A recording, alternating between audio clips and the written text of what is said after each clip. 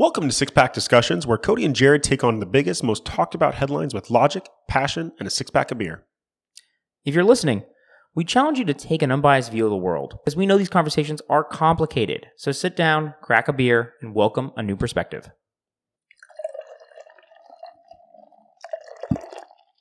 Okay, Six Pack Discussions. It's Tuesday evening. You're here with Jared Jones and Cody Willis. Jared, what are we talking about today, man? We're going to be talking about divorce, maybe divorce rates a little bit, and also maybe the root cause, who's to blame. I love it. Yeah. A little bit more emotional. We've gotten a lot of factual lately. We've just been kind of berating you with different statistics, so we wanted to kind of tug at the heartstrings a little bit, maybe. Yeah, we're kind of going from a pretty big change. Last week we talked about marijuana? Yeah. And now we're talking about divorce. Are they correlated? No. I don't know, maybe. Yeah. But here's a funny little side story, anecdotal type situation, just to kind of set the mood, I think, for this whole podcast. So I'm on the way here right now, driving. And as you know, I like to listen to Dave Ramsey rant on people. Oh, yeah. Love it. And hilarious. So a woman calls in, says, "Hey, Dave, have a unique situation, want to get your thoughts here and financially understand what I should do. My husband wants to get a paper divorce." Paper divorce. And he's like, "You mean like get divorced on paper but not actually get divorced?" She's like, "Yeah." He's like, "Okay, either you don't do it and you hang up right now, or sorry, if you don't do it, great, I'll talk to you. But if you do that, hang up right now because I'm not going to give you any advice. That is the stupidest thing I've ever heard." Right? A paper divorce. He's like, "What are you trying to do? Exactly. Fraudulate the government?" I was about to say, that way they change the income. Bingo. He's like, She's like, "Well, my assets are pretty high and I have a pretty good income and my husband doesn't. And he does have a couple kids. We're a mixed or a blended family. So they're going to start going off to college and he wants to have the government pay for their college, get government assistance. And they can't do that with their total income for a family. So just to set the mood there a little bit, is that not the craziest thing you've ever heard? And when I give you the amount of money that they earn, shows you how wrong this is. She makes $400,000 a year. She has $3.2 million in assets, right? So nice house. Wow. He makes $100,000 a year. Yes. Oh my gosh. Yes. With $200,000 in the bank. And he wants to divorce her so that the government will give his two kids, his two daughters that are older, money. That's Canada, by the way. You know, I'm a big Dave Ramsey guy. What was his take on that? I'm sure you just thought that was ludicrous. He said, "If you plan on doing that, you are an idiot." Good. That is the most wrong thing you should ever do. Do you guys not love each other? Do you not believe in the purpose of marriage? Right? You're trying to take money from other people by the loopholes that are in the system. Well, you know, I really think, look, maybe this is just very naive of me, but I want to fundamentally think that person, let's just call him Bob. I really hope that Bob wasn't thinking that it's his neighbors, it's you, it's me, that is going to be, taking money out of our pockets to pay that. I just don't think people think that the government actually does come from your neighbor and comes from you. No, I think that is I think a lot of our conversations come down to this. They do. This is very repetitive. This is getting annoying that we keep drilling on this. I think the challenge is that government money is not coming from the government. Yeah. It comes from your next door neighbor. It comes from your family. It comes from your friends that you have at coworkers at work. And if it does come from the government, well, guess what happens? Inflation. Bingo. Because they just start pressing the button. And all that is a tax on everybody. Exactly. Yeah. So in one way or shape or form, it is coming from your neighbor. Yes. So divorces, guys. That's freaking horrible. But that kind of sets it up today. Like divorce, there are people out there that are taking advantage of the situation clearly, and even people that are making a lot of money. So if you're in a bind and you're not actually one of those high income earners, I'm wondering if that may be happening on the opposite side of the spectrum. We'll talk about that, of course, facts a little bit and stuff. Man, that actually really makes me mad. I'm mad that you shared that story. That's a lie. I'm mad that you were able to share that story. You know what I mean? It shouldn't have happened. Golly. All right. What you got from you? Okay, dude. So, divorce in America. I think everybody is aware of the most famous stat, which is all marriages end. 50% of all marriages end. Bingo. Yep. 50% of marriages will end in divorce. So 1 in 2 marriages, you're either you and your wife or your friend and their wife. Yep. it's 50% of marriages are going to end in divorce, which is strikingly high, as you can imagine. And it has been increasing since the 1960s or so. 1960s, I think it was like 7 or 10%. Yeah, it was wild. Right? So 1 in 10. Less than that, 1 in 5, 1 in 10. I can't believe how much it's grown. Yeah, I know what you meant. Yeah. So much lower. Freaking wild. Much lower divorce rates. It's been rising since the 1960s.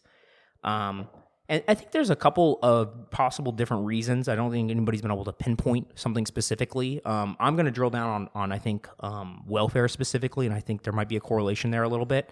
I don't know if you think there's anything that you want to drill down into. I'm definitely, I think societal expectations are one.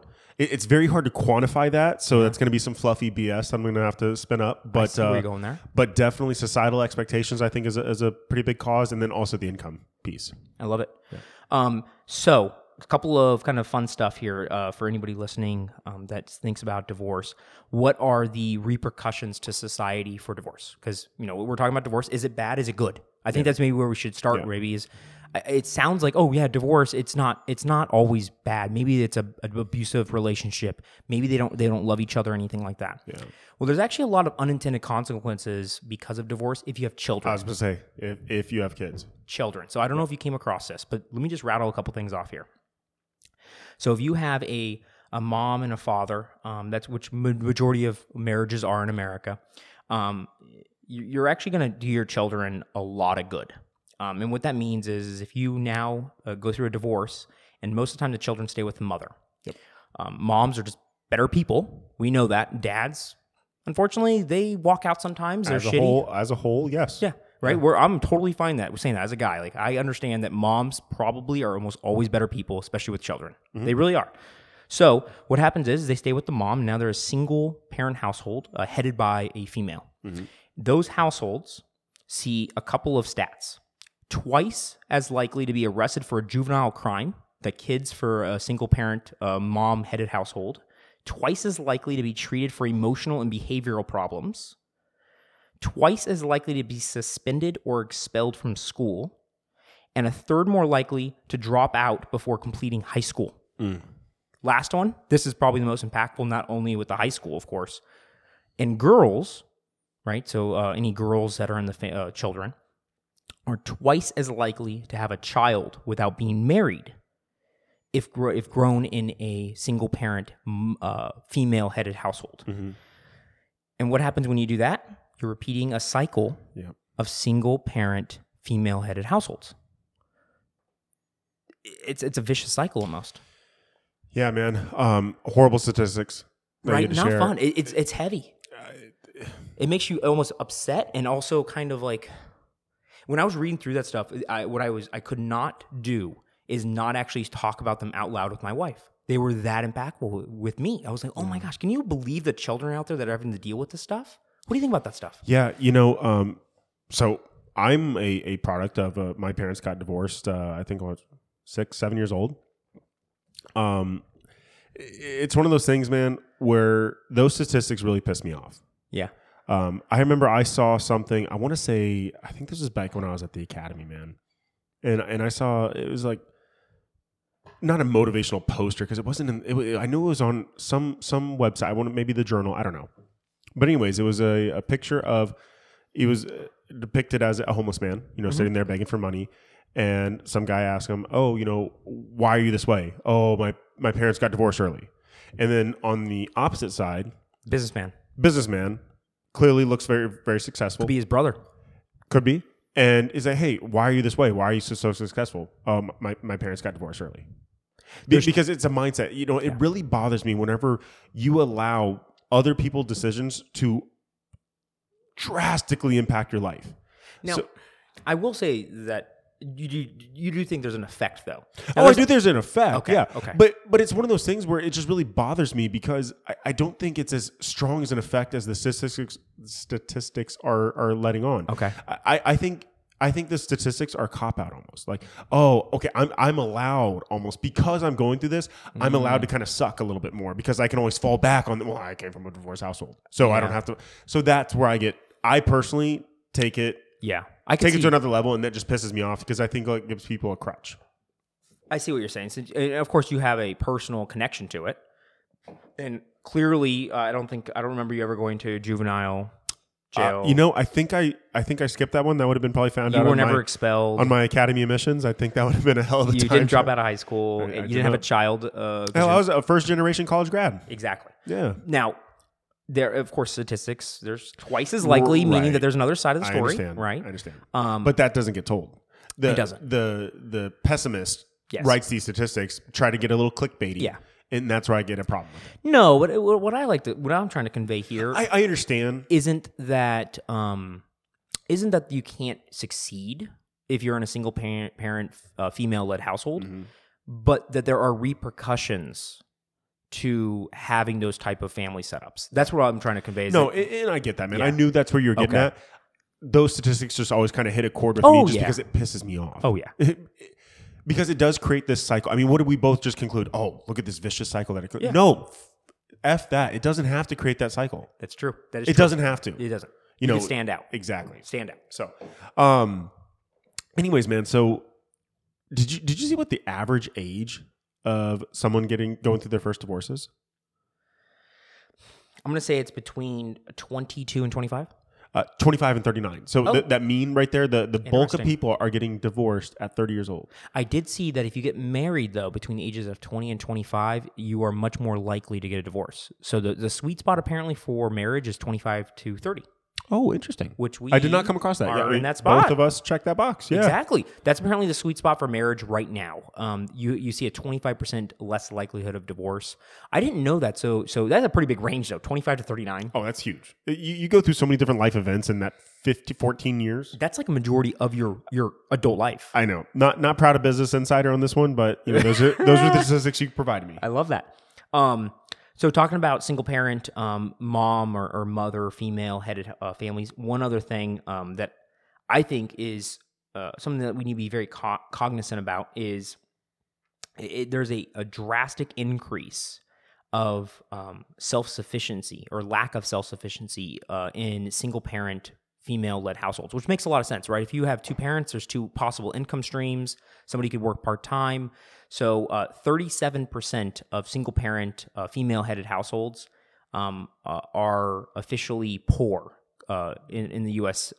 Right now. So if you are a single mother with kiddos, it's just challenging to make ends meet, which I think most people could understand. It's definitely harder. So compared to 7% of married couples. So it is much easier to pay for things and to have a life of ease from a money standpoint if you have two people in a family. Not saying that both people have income by any means, but for whatever reason it allows for more time. It makes sense. You have two individuals that can now devote time to the child, or both of you maybe have part-time jobs, whatever it is, more money. Yeah. One thing that I found that was pretty interesting. So money, of course, we all hear finances, right? Yeah. But maybe a little bit lesser known, because we always hear money, infidelity. For the reasons for divorce. Yeah. Oh, yeah. What I know money, infidelity. What would you say? Probably domestic abuse. Domestic violence, unfortunately. Yeah. Yeah. But one thing that I came across is habits. And Infidelity means like cheating. Okay. Yeah. One of the more interesting statistics, good, bad, or indifferent. This is just a very interesting statistic to me. Why am I having such a hard time saying statistic? Is alcohol habits. Oh, I So- did see that. Yeah. So if let's say let's just use a very personal agenda. So let's say I am a heavy drinker and my wife Brittany is not. Oh. There's a 50% likelihood that we would divorce them. But let's say I'm a heavy drinker and Brittany is also a heavy drinker. No. 30%. Oh. So we're both heavy drinkers. Or let's say I'm not a heavy drinker, she's not a heavy drinker, still that same. So it's all, as long as your habits are aligned. It's whenever one partner is misaligned as far as an alcohol habit. I bet that makes sense though, because 20%? Yeah. That's pretty significant. I bet you, couples that have similar desires and similar hobbies are going to stay together longer because it's easier to relate. So I think the makes alcohol thing sense. is just one of many. I think it's Yeah. an overarching picture. They specifically say alcohol habits, Yeah. but I think this is habits as a whole. I think it's just a little bit more indicative of how aligned are you. And I bet the alcohol is probably the most extreme because there's repercussions of heavy drinking, right? As you could probably imagine. So that makes sense that it's probably the most, like, I'm guessing, if your hobbies don't perfectly align, it's not a huge deal. But if you're a big drinker and you're always passing out in the, on the floor, that's probably going to affect your marriage, I would imagine. Yeah, I would agree. Okay. So couple of things. Let's see here. What I found from the CDC, they track marriage and divorce pretty well. I think they've been tracking it for 100+ years. Not them specifically, but the U.S. government in general, and the CDC now kind of owns this. So one of the cool things, which is kind of weird, CDC, why are they tracking this? Because there's actually a health outcome related to marriage. Marriage has actually been shown to be highly correlated to positive health outcomes and also lifespan increases. So I don't know if you saw it, Jared, but if we're married, right? Yeah. We're going to live a little longer just because we're married. If we make it, to whatever age we're going to live to, we're going to make it to, 4 or 5 years longer. I didn't come across that. Yeah. That's pretty. So married couples. I guess at times, don't get me wrong. Marriage does take work, obviously. At times it can be stressful, but also it can be equally and obviously more beneficially rewarding, less stressful because you have that partner to lean on. Prime example. I'm pretty heartbroken right now with my back.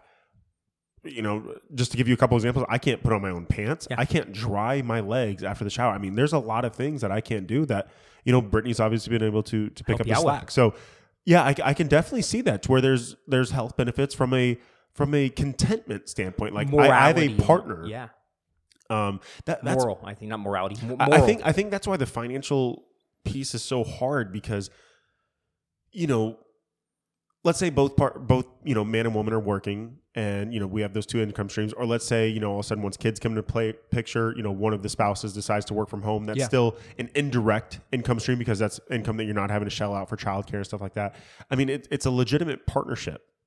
And I think it's great whenever you can truly lean on one another. So therefore, I can easily see those health benefits. Benefits, isn't that cool? That's a no-brainer. So I think. Now that I think about that, death rates for males and females are lowest among those that are married, and highest among those that are widowed. So you can see that marriage and traumatic impact because of being married for so long could be pretty traumatic to your health. So the highest is widowed people. And then divorced and never married individuals are kind of in the middle of the pack. So you can see if we've been married for 20, 30 years and one of us dies, it has a huge effect on my personal health, which is interesting. Also, healthier people are also more likely to get married.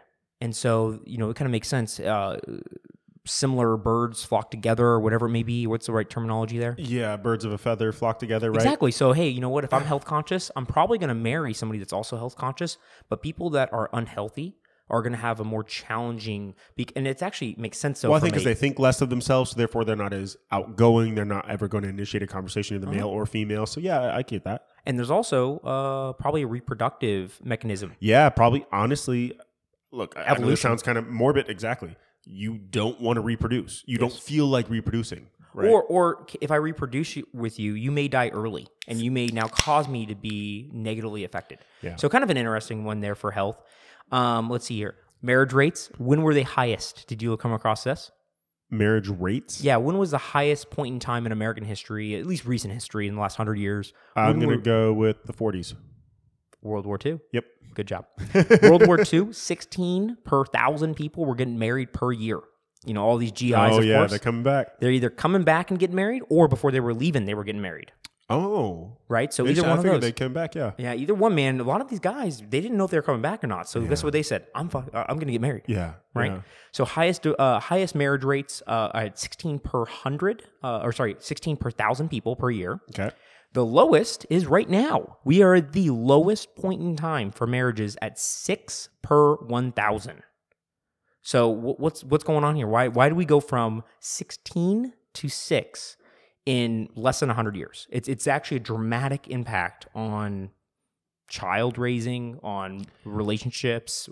There's a big difference there. And now we're going to get into opinions here a little bit with the beer. We are transitioning to our second beer, so I'm going to wait for you to crack it, and let's because I think that's a really interesting question. I think we can go pretty deep on it. So crack your second beer. Let's get this rating out of the way, and then we'll go there. Okay. All right, so guys, this is again, we're kind of on the Santan kick. Again, Cody and I, we really believe in trying to support these local breweries as much as possible. So this is their Moon Juice Galactic IPA. Kind of a fun. It's a hefty one, so it's 7.3%. So again, if the bottom third of this podcast sucks, sorry. The beer is great though. The beer is great. Yeah, the beer is great. So hold on. Yeah, give us a rating here. So we both have had this beer, I think, in the past. Hundreds of times, probably. Okay. There's a reason I bought it again. I like it. I got to go probably 4.2. Ooh. I think this is a solid beer. So Santan Brewery, shout out to those guys, of course. Local brewery. Love them. They are fantastic. I think I told everybody last time we've had one of these. They have a distillery and a brewery that you can tour. Yep. If you're in the Phoenix, Tempe, Chandler area, go check them out. The brewery tour is amazing.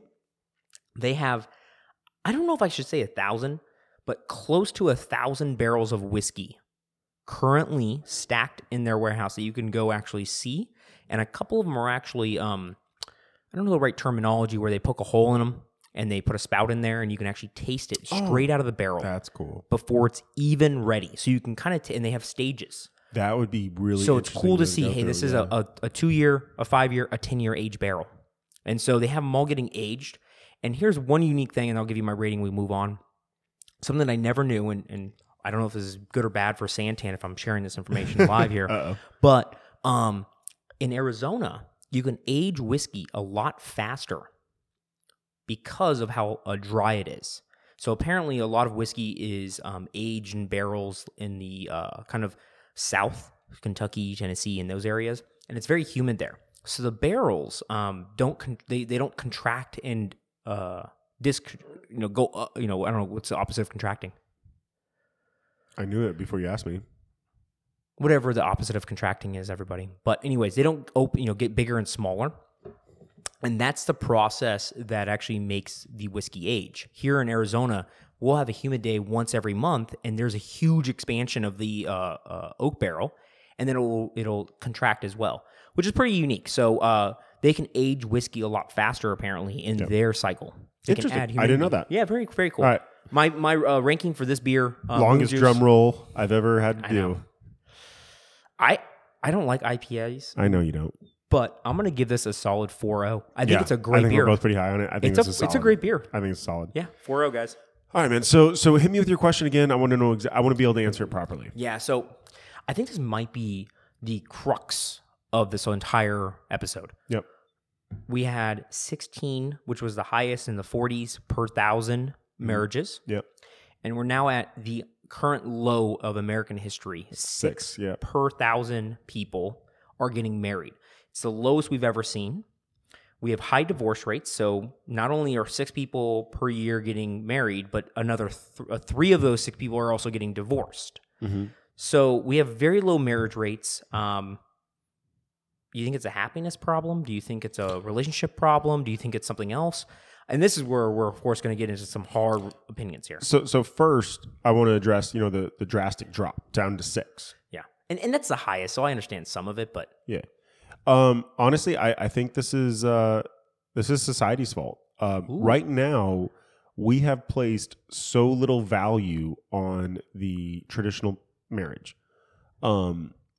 Right now, the nuclear family in American culture, I don't feel like exists like it did in the 40s when it was a mom and dad, a little boy and a little girl. It's attacked. Maybe a freaking dog.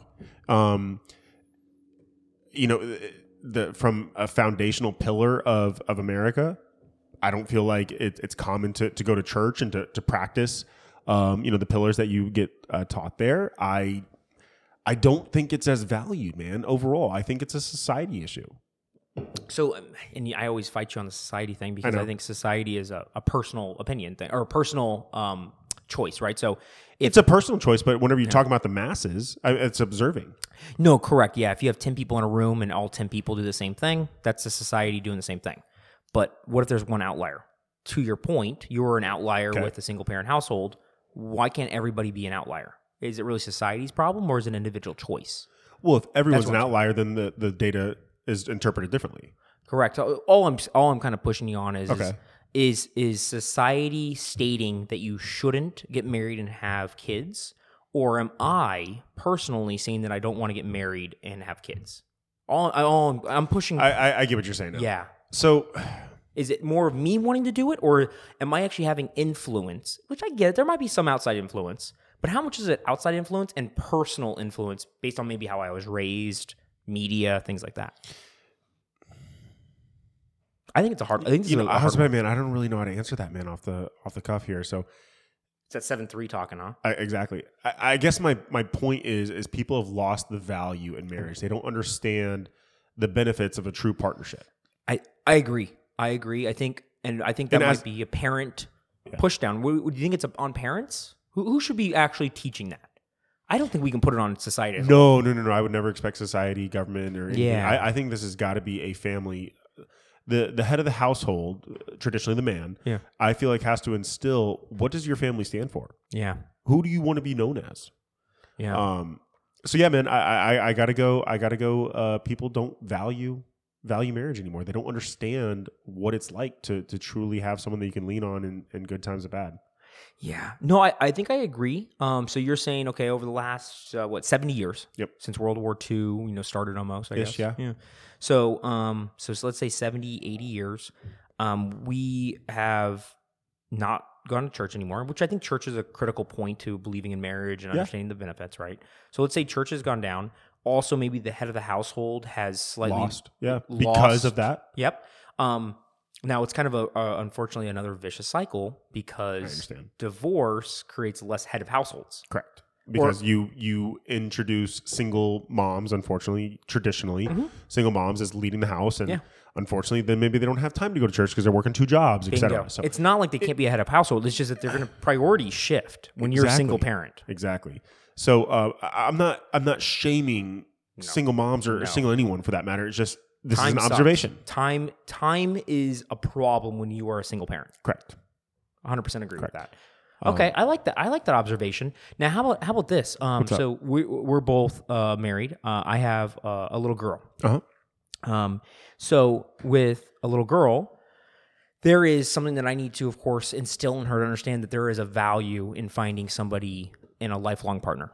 Right. Correct. And so that's what you're kind of stating is, hey, as a family, as a father, as a head of household, me and my wife need to make sure that she knows that, hey, it's probably a good idea that you someday find somebody that loves you and you love the same amount, and that you want to start a family because did you not have a great job with our family? That you're morally aligned to. Hey, Bingo. Look how me and your mom deal. Yeah. Because look, you and Anna have, I would say, a very strong marriage, but it hasn't always been roses.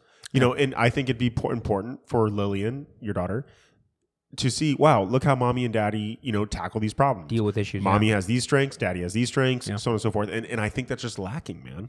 So you think that majority of marriages, they essentially shield their children from the bad times almost, maybe? What do you think? Actually, I would argue the opposite. Ooh. I would say they shield them from the good times and just overly highlight the negative times by arguing constantly in front of them. Oh. Yeah. And that makes them not want to get married. Exactly. That my interpretation, man. Yeah. I wouldn't say shield from the bad. I would say shield from the good.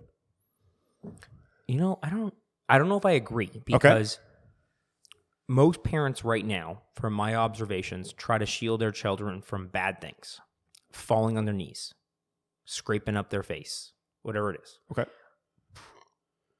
I don't know because, of course, Lillian's very small. So you mean to tell me if all these parents are shielding from the bad times, that would contribute to the decrease in marriages? I mean, if I got just purview to all the great things about marriage, why wouldn't I just be, first out the door to get married?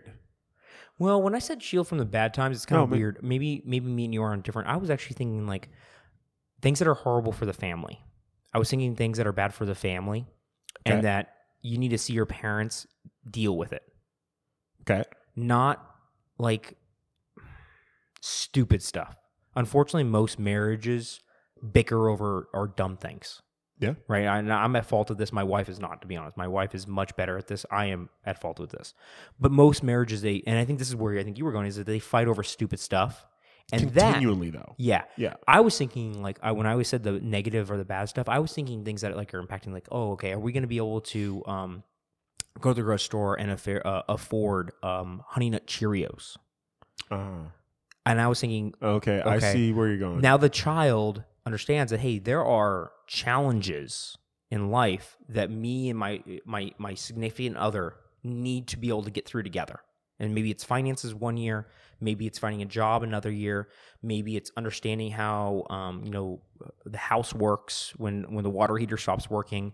I think I was kind of thinking. Okay, maybe I misinterpreted your question. No, now I yeah. see where I think we're a little bit more aligned than I initially thought. Yeah. Now that I understand what you're asking. Yeah, I was trying to kind of get to like I think a lot of children are shielded from real problems, and so when they get out in the real world, they are berated, I think. Yeah. With real problems, and they don't know how to deal with them.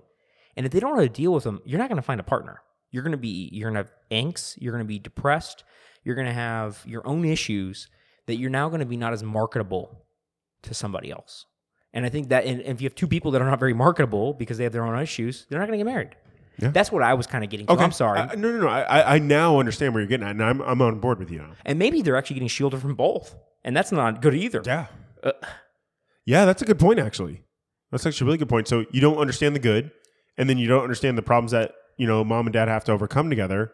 Yeah. So you're just kind of, it's an interesting transition as far as, because obviously, the parents have to work on their marriage, and obviously they have to work in a cohesive unit to, be parents as well. But man, when you're 18, it's interesting. You go in the real world, you don't know how relationships work. I feel like hell no. I honestly had little understanding of finances, relationships. Yeah. Yeah. And I think that might be what I'm saying people are shielded from. Yeah. Man, the bad and the good. I'm saying the bad might be a big deal, but I understand the good though too, because I feel like the good though is like, hey, we're going to Disneyland. Like everyone gets to see that shit. Yeah, I'm with you, man. But I almost feel like to kind of parlay on your point, because I think you're close to something there. I almost think it's up to the parents to say, hey, what all goes into going to Disneyland? What did me and your mom have to do in order for us to go to Disneyland? Those are the bad things that get shielded. They're kind of like hidden almost. Yeah, but I don't want to say bad. I don't want to say bad. I just want to say, hey, it's work. Hey, these are the barriers that we had. These are the sacrifices that we had to make. I almost want to phrase it as that, because bad, I don't really like that. And I know I'm arguing over semantics, tomato here. So I'm not really trying to get down that rabbit hole. But I almost think like, hey, this isn't as easy as just, swiping a magic card and it's all free. No, this is what me and your mom had to do to put into place, whether you start teaching your kid about investing, and, that way you start getting into a little bit more foundational pillars and growth at a younger age, maybe, and really understand what it's like to have a partner there. So I know I've been kind of hogging the mic, man. So let me get your root cause, dude. I was gonna wait till my next beer because I got more stuff here to pry from you. Okay, I'm gonna go next beer, dude. I love getting on 60-minute style. Yeah. So I'm pulling from you, and I think I have a little bit different perspective actually. Yep. So I want to keep it for a full beer. Okay, I'm gonna so because I like where you're coming from, and I think there's lots of factors. Well, also, I mean, let's point out to our audience, you and I truly do have different perspectives. I.e., me coming from a divorced household multiple times, with my dad has gotten divorced, and then your parents have been happily married for 30, 40 years. Exactly. Yeah. I think 35 years. Yeah. Correct. Yeah. My parents, of course, And the funny thing is, I talk about the good and the bad. I saw plenty of it. My parents were very explicit with their good and bad. I'm sure they hid things, of course, as we were growing up. Yeah. But the neat thing is, we are, I have two other brothers. We're all pretty much out of the house. We're on our own. And, now your parents still talk about all those situations that they went through. And you're like, what? This happened? And you're right. They do get shielded. But most of the things that I think they shield us from were the really, really bad stuff, right? They wanted to protect our innocence almost. So I'm gonna push one thing on here. So you're like, okay, hey, last 70, 80 years since marriage rates were really high, we had a nuclear family that was kind of the American dream. Hey, marry someone that you love, have some kiddos with them, buy your own house, right? That's a great vision. Yeah. Okay. One of the things you said, and I'm gonna push on this is, and you know better than me, of course. What do you think the factor of church is in all that? So what does church give people, right, to help them through understanding how valuable marriage is and also keeping it? So, it's not always easy to live a Christian lifestyle, right? There are a lot of temptations in the world. There are a lot of people that don't believe anymore.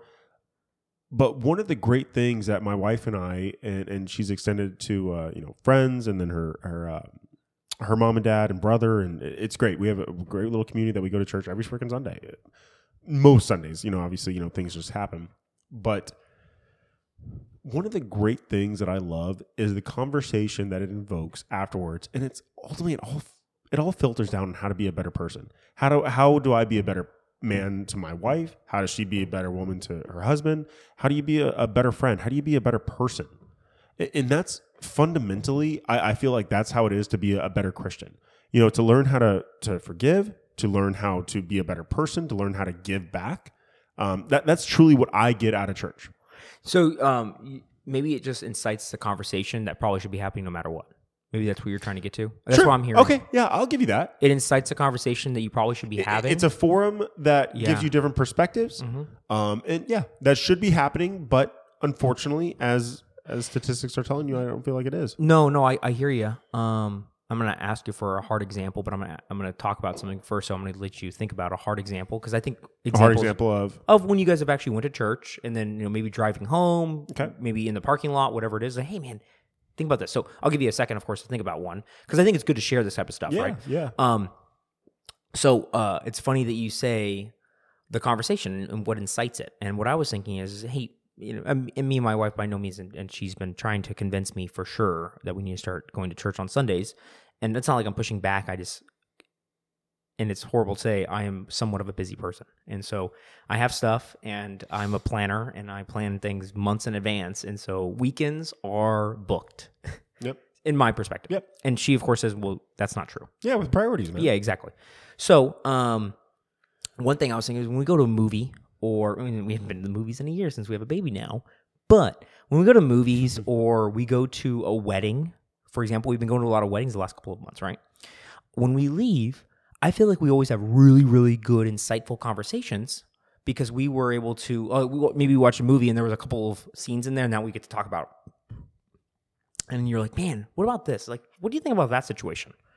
We were at the wedding. Wow, it's so fun to see, that couple again. Hey, that couple seems like they're, not having a good time. And we're able to have a conversation that's different than our normal day-to-day conversation. Mm-hmm. And it's weird because I'm like, man, that actually sounds exactly what Jared is trying to say. That it creates a conversation that is not part of the normal day-to-day routines. Yeah. And that's healthy for relationships. So I don't know if you can provide an example. Yeah, man. I love the little ad lib that you gave there. Yeah. But so I guess as far as an example, I'll give you the most recent week. So unfortunately, we were on vacation. We were out in Dallas this past Sunday, but the Sunday before, our church was doing a little series. It was called the Home Field Advantage. In the last 3 or 4 Sundays, we've been doing this. And the most recent one was, so the pastor, his name's Pastor Bill, and he's a big sports guy. So he always loves, he actually kind of reminds me of you as far as he always tries to bring everything back to analogies to make it a little bit more palatable. Hit home. Wait, that's funny. Oh, hit home. Yeah, exactly. Oh. And I'm about to give you a baseball analogy. So anyways, he was talking about the family dynamic. And then he started equating that to the baseball field. And he says, the 2 of the more important positions on the baseball field is the pitcher and the catcher. He goes, which one would you say? Now, thank you for the laugh, because I was trying to make it through that. Thank you.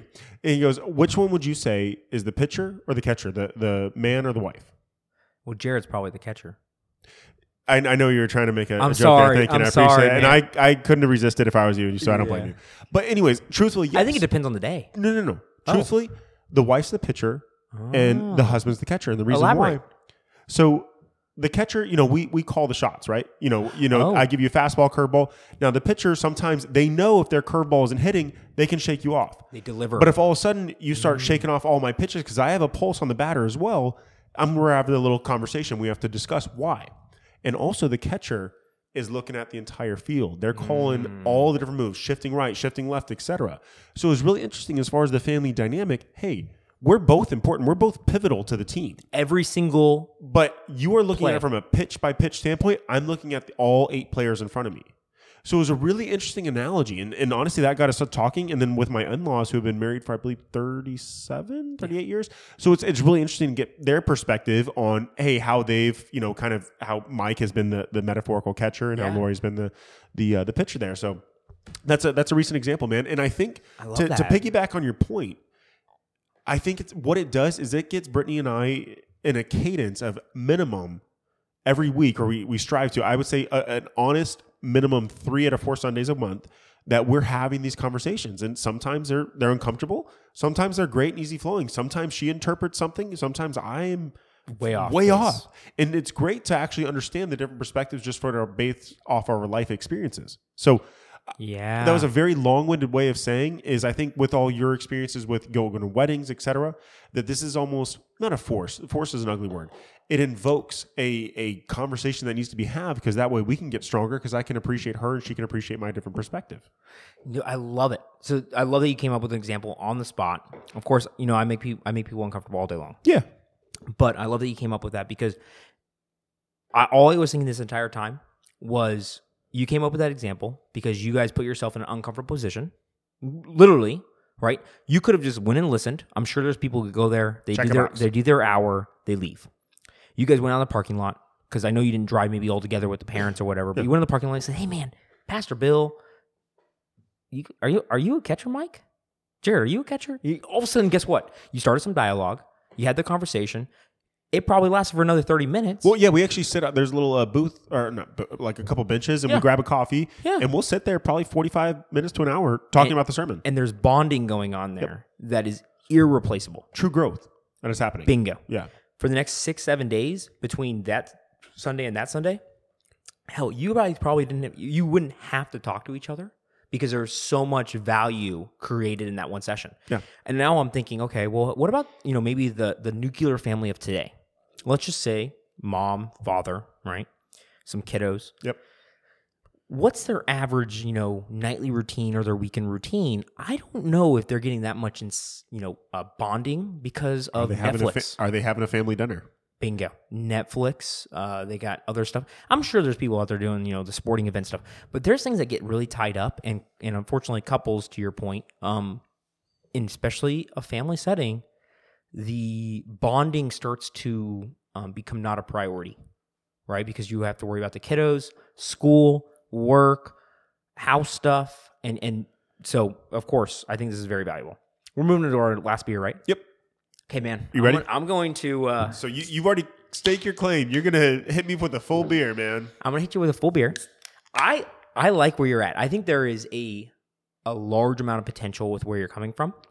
Okay. But... And it's a... what's the causation? Causation isn't necessarily correlation? Yeah. I think your component is it'll always be there. I think religion and the nuclear family, I think it should be there. And you're right, it's not getting taught properly. But I think, unfortunately, there is a boogeyman in the midst. Let's hear it. That's affecting us worse. And it starts with a G. Government. Okay. I know. You don't know where I'm coming from. Let me hear you out. I'm not sure your angle yet. It is a boogeyman that I think very little people want to believe is affecting their marriage or their future marriage. You're talking politics? Like Republican, Democrat? Nope, not even close. Okay. Not even close. This is 70 years ago government stuff. Okay. So in the 1960s, the war on poverty started. The war on poverty occurred in the 1960s, 1965, 1966. And in 1964, only 7% of children were born to unmarried women. 7%. Wow. Okay. As soon as the war on poverty occurred, right? This is an executive order, I think, by Nixon, right? He said, we are going to end poverty. Jimmy Carter went ahead and took it, as well. All of a sudden, we saw a drastic increase. I don't have numbers as of recent as today, but 2013, now 41% of all children are born outside of marriage. So 1 in 2 children almost. 41% of children are born outside of marriage. Yep. Okay. Well, okay. Correlation does not equal causation. Right. Okay. So, maybe people just didn't want to have, kids while they were married. Maybe they're just having it now outside of marriage. Okay. Maybe that's possible. Well, there are now 80 plus programs since 1964 that incentivize single female-headed households. Only. These 80 programs incentivize single female-headed households. So if you're a single woman and you have children, you will get paid. They only started in 1964. And since that year, they have increased every single year. This equates to $840 billion a year in welfare funds. So people, women, are intentionally having kids out of wedlock. I'm not going to take it that far. Okay. There may be some... I'm not trying to, pigeonhole you. Yeah. But the statistics are telling us that women are intentionally having kids out of wedlock to get more money? No? There could be some outliers. Of course. I'm not trying to say that's the majority. Okay. The majority of instances are that females, when they are pregnant, they are not holding the man responsible for the situation and know that they have a fallback plan. So the fallback plan has essentially eroded the value of marriage.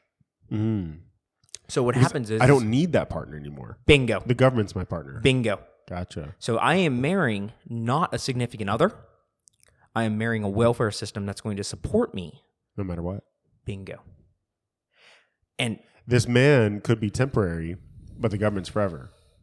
At least right now. 18 years. So what's funny is, what makes me feel like this is pretty dang close to heart? Just randomly, I'm listening to that Dave Ramsey conversation. And we're going full circle here. Okay. What did that guy want to do? And it's funny, it's a guy. I don't care if it's a guy or a girl, to be honest. But guess what? The guy was looking to take advantage of the welfare system to help him out. He was going to marry the government to help his own children. Making $100,000 a year. Bingo. So if That's so wrong.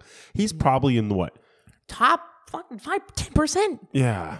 He is a 5% or 10% or whatever it is in Canada. Yeah. But anyways, that makes so you have a guy that has plenty of money, plenty of assets, married to a sugar mama, to be honest. Yeah, let's call it what it is. Yeah.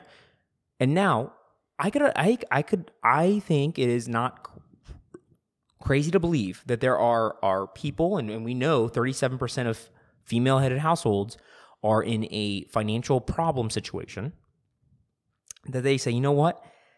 Yeah, unfortunately, I can't make ends meet. I need food stamps. I need housing allowance. I need things like that. It's easier for me to just deal with my programs that I can get. I'll get out of the situation in 2 years, 3 years, 5 years, whatever it is. But if I marry somebody, and here's the crazy thing, there are numbers on this actually. And this is where I started going down a rabbit hole. Oh, I can know you, yeah. There is a rule that was instituted in the act called Aid to Families with Dependent Children. So this is the very first government program, Aid to Families, which is funny how it's the word family here, right? Because me and you both believe a family is what? Man and woman. Yeah. Well, government says don't need a man because they said if there is a man in the house rule, it's called a man in the house rule. Quite literally, that is the rule. Oh, this is about to piss me off. A number of states enacted a so-called man of the house rule, which disqualifies families if there is any adult male present in the household whatsoever. They cannot be part of the welfare program. That's wrong. So as soon as... You're incentivizing the man to get the hell out of the house. Or the female to kick them out. Or to not actually marry up. Or to not actually be a provider.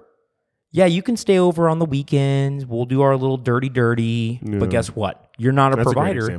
Because as soon as you're a provider, I don't get my $12,000 check. I don't get my $5,000 in food stamps, whatever it may be. Yeah. So it's funny because they even named it called man in the house. Like, how transparent is this? Okay. That's horrible. So even crazier, what they call a means-tested welfare program. That's what they call it. Means-tested. Okay. Kind of a weird word. I don't know if they're trying to be statistical here. Are designed so the family benefits are reduced as earnings rise. Makes sense, right? So I start making more money. I hope so. Right? Yeah. So in practice, this means that low-income single mother marries an employed father. The welfare benefits will generally be substantially reduced. Well, that's fair. I mean, you're Makes adding sense. another income stream. Almost never happens. They never marry. They never marry. So people that are in the welfare state, right, or are using welfare programs of any sort, those individuals are less likely to marry than the general public. Yeah, so I've heard that. So unfortunately, I've heard those situations, and also, unfortunately, reluctantly, admittedly here, I have family members that have taken advantage of said systems, that they're just living together, but they're unmarried. That way they can, kind of suck out the government tit there. And also, since we are talking about divorce, I've heard the same with alimony, because alimony stops whenever you get remarried. Bingo. So these people will just stay unmarried, for all intents and purposes. They live in the same household, they share bills and everything, but they stay unmarried, so that way they continue the alimony. Like, it just makes me so mad, because look, I understand, and in a couple of different our podcasts, we have just said, "Oh, to hell with government, you're evil," all this stuff. Maybe I'm just naive, but I do feel like with a lot of these laws, with the facts that they had at the time, they tried to do something right. I feel like good intent was truly met. Yes. With the implementation of these laws, and you have these son of a bitches that take advantage of them. Mm-hmm. So it's funny that you say that when it was good intent. So 1964, aid to families with dependents was enacted.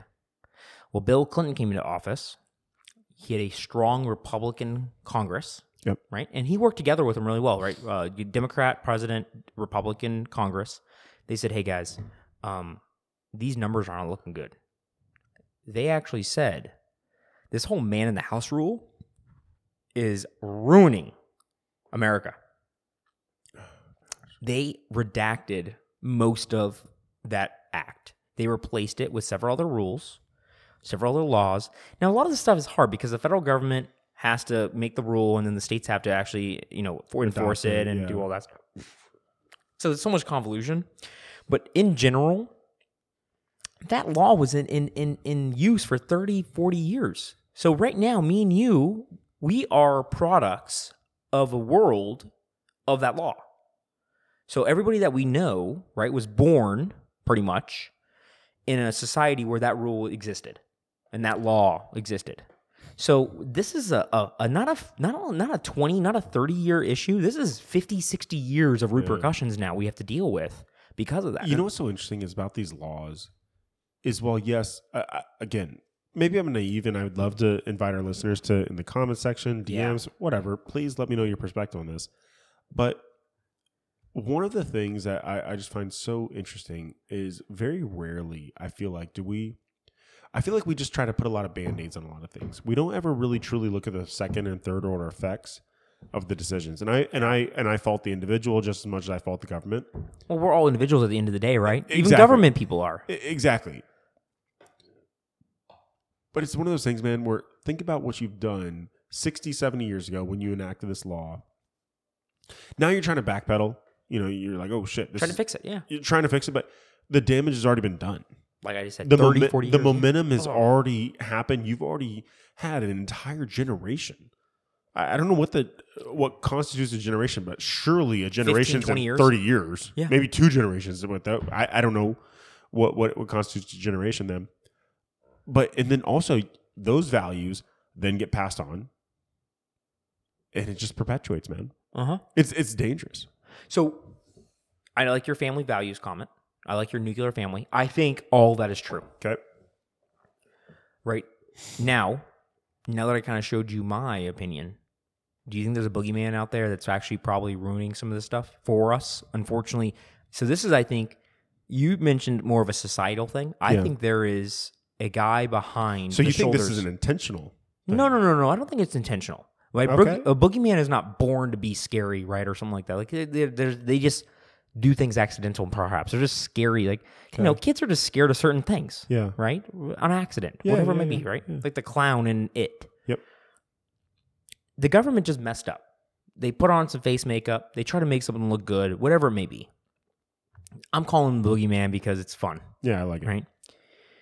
But I think they're a boogeyman in this instance with marriage. I think they're a boogeyman with the family, where they come in and try to fix something that actually probably didn't need to be fixed.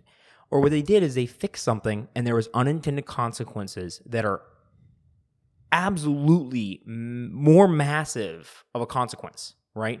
Hey, we're trying to help out the 2% of people in poverty in the 1960s. Little did they know that they were going to increase the amount of female-headed households to 37% that are now in poverty. They multiplied the amount of people, and unfortunately, the 2% were probably people that were maybe married and just down on their luck, and they were just, unfortunately, there's outliers. Those might be an outlier. You know, the whole poverty thing is pretty sad. So I was coming across an interesting statistic as far as marriage rates based on income. Yeah. And if you're in the top third, and the top third was upon secondary research, it was found if your household is making $85,000 or more, you're in the top third income earnings. 64% remain married if you were a top third income earner. Is that higher? I feel like it's higher. Mean, drastically higher. Yeah. Right? And here's the real scary part. Let's say you're in the bottom third. Your household income, I believe, is like $37,000 and change. That's a good amount of money. 37,000 as a household. I think it's fine. I think it's okay. I mean, you're not. We can't have everybody at the average because there's no average. I get it. I mean, by no means are you going to Disneyland to our earlier example, but you're you okay. Have food on the table. There's food on the table. There's clothes on your back. Yes. 26% of 26% were only married. Oh, well, all my information matches up with that. They're incentivized at the lower income brackets to not be married. Isn't that wild? So 26 to 64. $50,000 separates, what, 40 percentage points? Oh, my gosh. $50,000. So Isn't that wild? At a certain point, it doesn't make sense to have an increased household income because you will lose the $10,000 to $15,000 in benefits. Bingo. Isn't that sad?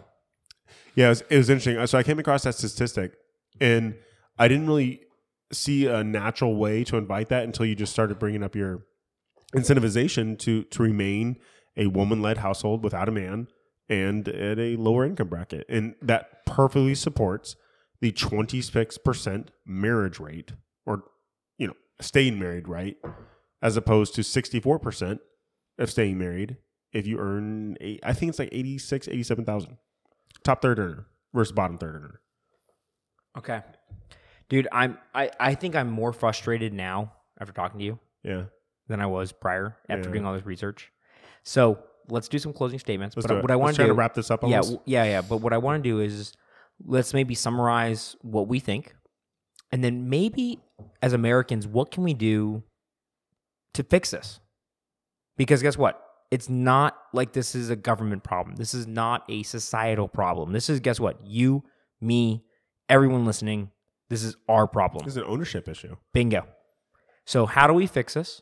And what's the issue? How do you make sure this works? So, sorry, man. That's a hard question. That's why I'm going to put you first. It is, man. I don't blame you. I would have done the same if I thought of the question. So how do we fix people thinking that instead of marrying the man responsible for these children and metaphorically marrying the government? That's the question. So, do you? By the way, you never actually I told you that I think there is some value to your point. Yeah. What do you think about mine? Oh no, I think it's horribly insightful. It is, right? I reluctantly find it insightful. I don't want to believe these programs exist. I don't want to believe that these people are taking advantage of these programs. But unfortunately, as you listen to Dave Ramsey, unfortunately, you and I have friends and family members that wrongly manipulate, let's call it what it is, the system. Yeah. It's easier. Truthfully, I didn't go down that path. Maybe a part of me didn't want to go down that path. Yeah. I'm glad you surfaced it. I think these are statistics, these are data points that people need to know and people need to talk about and really start to internalize. Okay. So yeah, man, 100% hats off to you. I appreciate the research. I appreciate the stance. Damn. Okay. Yeah. So what do you think? Okay. So what you just summarize? I think you should summarize. Family values, nuclear family, church. What should people be wanting to do? So ultimately, and then how do you fix it? Ultimately, as far as a summarization, man. Look, this is still America. Freedom of religion, freedom to not be religious, as far as I'm concerned, right? So honestly, I'm okay if you want to practice Christianity, Catholicism, Judaism, whatever the hell religion you want, great. I love it. All for it. Or if you want to be, atheist, fine, you do you. All I'm trying to have is I want to challenge you continuously on a weekly basis, quarterly basis, monthly basis. I just want you internally with your partner, with your family, to be challenged on how to become a better person. How can I better contribute to this family? How can I better myself? How can I better contribute to the society as a whole? Yeah. That's all I'm trying. I just personally find a lot of value in Christianity. That's what I was trying to share with the listeners there. So that's kind of my summation is that. I really liked how you holistically said, hey, you and Anna have these conversations after weddings and so on and so forth. Me and my family, we have them, Sundays with my pitcher and catcher example. So I'm okay with the summation as far as a generality, as far as I'm just hoping that people continuously want to challenge themselves and their partners and their families to get better. Yeah. I want to summarize that. As far as the government goes, man, as far as... don't take my steam, buddy. Oh, so I summarized my piece. Yeah. Okay, so I'm okay with that. And then what do I do to do better? Yeah. What should you recommend to our listeners? Like, hey, you know what? Honestly, man, this is what I think people should do, and I think this is a lot bigger than just divorce issue, but I want to challenge people. I want to challenge our listeners to maybe branch out of their friend group a little bit. Ooh. I want to diversify your friend group, and I'm not talking about have a Hispanic or an African American or something like that. I'm talking mind difference. Exactly. I want you to introduce people into your friend group, into your everyday circle that are going to challenge your current practices and maybe force you to be better. Yeah, I like that. So I'm okay with, and this is with all subjects, because I have certain friends that I know push certain buttons of mine to where, hey, I need to keep on my grind or Cody's going to catch me. Hey, I need to keep on my grind or Keith is going to catch me. I need to keep on my grind or John's going to. I have those guys intentionally, strategically, if you will, that are going to force me to be better. Yeah. Whether it's professionally, relationship-wise, financially, financially, or all just the different pillars. Personally, like, oh my gosh, this guy's doing good. I want to feel good too. Yeah, hell yeah. I love it. Those are good. Look, I'm not saying that everything's a competition, but what I'm saying is I like to surround myself with people that want me to be better, and I want them to do better, and therefore we kind of iron sharpens iron, right? Boom. So I want to challenge people. Look, if you find it religion, great. I love it. Yeah. Proponent, I would love to talk to you about it. But if you don't, cool. That's the great American dream. I just want to force you to be better. Okay. I love it, dude. Yeah. Let me get yours. So, I attacked the welfare system, which I think some people might think is absolutely crazy, and others may think that, yeah, it makes sense. I think that we have unfortunately incentivized a relationship with the government, right? Instead of a relationship with people that you're going to love. I don't think anybody listening, I don't think most Americans are going to say, I love my government. Well, guess what? Unfortunately not, yeah. I don't think it's unfortunate. I don't think you should love people that do this type of stuff. I don't think that anybody in the history of man has loved those people. Yes, we need it. I'm not saying we don't need it. That is crazy talk. We need people to create rules, create laws. I believe in the rule of the land. What I'm saying is love. Love is different. Okay. Right? So what I'm saying is guess what? We don't need to fall in love with the government to support us. What you need to fall in love with is somebody that can support you, somebody that you can have children with. That's a different level, right? It's not I need them. It's that I love them, right? So what I'm saying is, unfortunately, we've incentivized the love situation. We should never have done that. So if you are listening, what I'm advocating for is, hey, let's get the love connection of relationships out of government.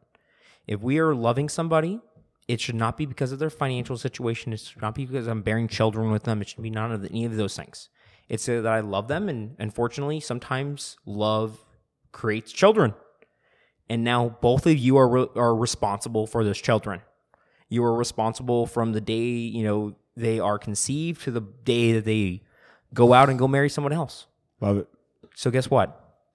Don't get the government in between those things, because when they do that, unfortunately, it's putting power to somebody 3,000, 4,000, 5,000 miles away from you, whatever it may be. So I'm saying, hey, you know what? Take the power back, give it to yourself, you and your spouse, your future spouse, whatever it is. Make sure that if you're going to vote on anything, if you're going to advocate for anything, that you are trying to make sure that you and your future family is in mind. vote a little bit more holistically. Yeah. Vote with your family in mind and not what's going to help you out maybe financially. I think if we're trying to put finances before family, that's where we start suffering. Because I think your family is going to give you a lot more happiness than the finances are. So, I'm going to get more money if I vote this way via a certain program. Maybe, but guess what? Maybe you don't have a husband anymore, or maybe you're not allowed to have a husband anymore because that program doesn't work for you. Yeah. So I'm just saying, I think my summary for any of our listeners are out there is look at what you're advocating for. Is it actually makes sense for a family structure that is supportive and also healthy? Love it. That's what I'm trying to say. Awesome, man. Guys, Who we got to follow? Who do we got to do listen to? So let's see. We've been trying to end these podcasts. We're really trying to grow our presence here. We're really trying to impact as many people as possible. And please, I don't want to just challenge you. I want you to challenge us as well. Please, DMs, comments, etc. Yeah. We invite it all. But please give us a follow at Six Pack Discussions. Love it. Later, Jared. Right. See Bye. ya.